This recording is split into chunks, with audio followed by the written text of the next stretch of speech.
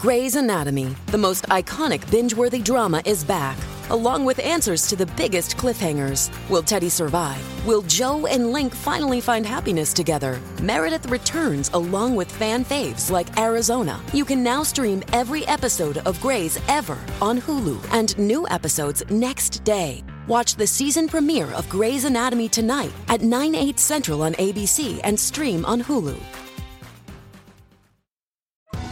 Survivor 46 is here, and so is On Fire, the only official Survivor podcast, and we have a twist this season. The winner of Survivor 45, Dee Valladares, will be joining us every week. We're going behind the scenes of the biggest moments, the how and the why things happen, and the strategy and analysis you can only get from someone like me, a Survivor winner. Listen to On Fire, the official Survivor podcast, wherever you get your podcast. This episode is brought to you by Bumble. So, you want to find someone you're compatible with, specifically someone who's ready for a serious connection, totally open to having kids in the future, is a tall, rock-climbing Libra, and loves rom-coms with vegan pizzas on Tuesdays just as much as you do. Bumble knows that you know exactly what's right for you. So whatever it is you're looking for, Bumble's features can help you find it. Date now on Bumble. Hello and welcome to This Day Rocks from Vintage Rock Pod, the ultimate classic rock podcast with a new episode released every single day. I'm Paul Stevenson, thanks as always for hitting play. Now today is December the 3rd and we start our look back in tragic circumstances on this day in 1979. Before the Who's concert in Cincinnati, 11 people were trampled to death and dozens injured in a rush to enter the arena. Officials advised promoter Bill Kerbishley to cancel the show, but he convinced them to let it go ahead to avoid further panic. The band weren't told about what happened until after they played the gig, which is crazy. Also on this day in 2014, former Small Faces and Faces keyboard player Ian McLagan died of a stroke aged 69. On this day in 1992, Mick Jagger and Keith Richards confirmed that Bill Wyman, the Stones' bassist since 1962, was leaving the band. And on this day in 1968, Cream's album Fresh Cream was certified gold for sales. But for today's show, we're looking at the release of one of the biggest selling singles of all time.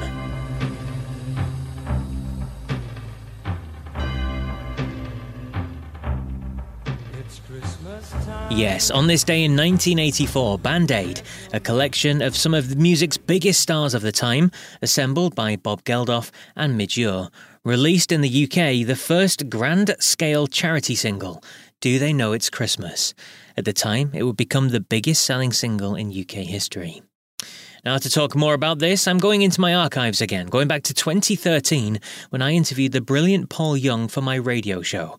And I'm going to play a short clip where we talk about his appearance on this single. Band Aid. Now, you sang the iconic opening lines on there. How did all that come about? I got a personal phone call from Bob. I was actually going out with someone at the time that was working in his PR company. Oh. So it was easy for him to get my number. I bet there were other people. It was probably a little bit tougher. And also, I was probably the newest boy on the block, I think, at that point. So he called me at my little flat in Highgate and said, do you want to come down and do this? And I thought it sounded like a great idea. My manager had already briefed me, and he said that Bob wants to speak to himself, but this is basically what's going on. And because I was so busy, I hadn't seen the footage, you know. So my manager said, this is what's going on. And so I said, yeah, sure, I'll be a part of it. We went in. My part was the middle part that I do in the song, the raise a glass for everyone, you know, and then Bob and Mitch, I think, both came over to me and said, we've had a meeting and decided that you should do the first line. Wow. And so I got it. It was just in the 11th hour. I think they'd got almost everything else but that.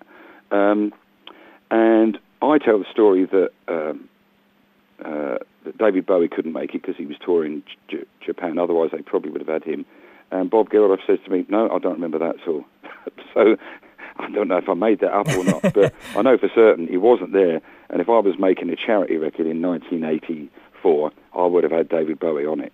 So I think my story's probably true. But it's a big compliment nonetheless, though, to stick with that. The brilliant Paul Young there. Well, that's it for December the 3rd. I'll be back tomorrow with more on This Day Rocker goodness. But until then, take care.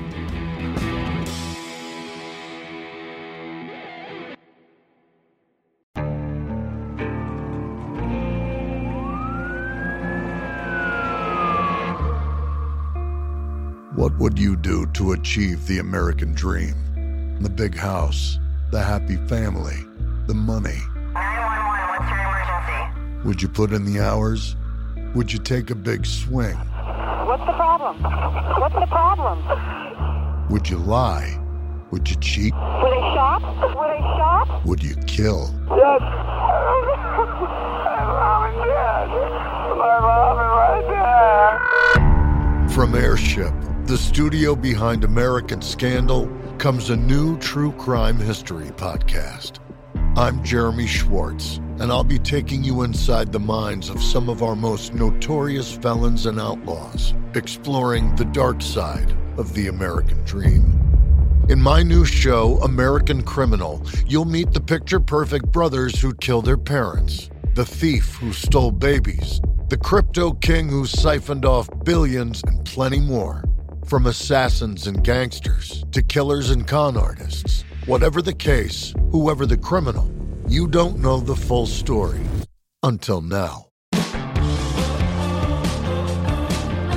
Don't miss the debut season of American Criminal, The Menendez Brothers, beginning February 29th.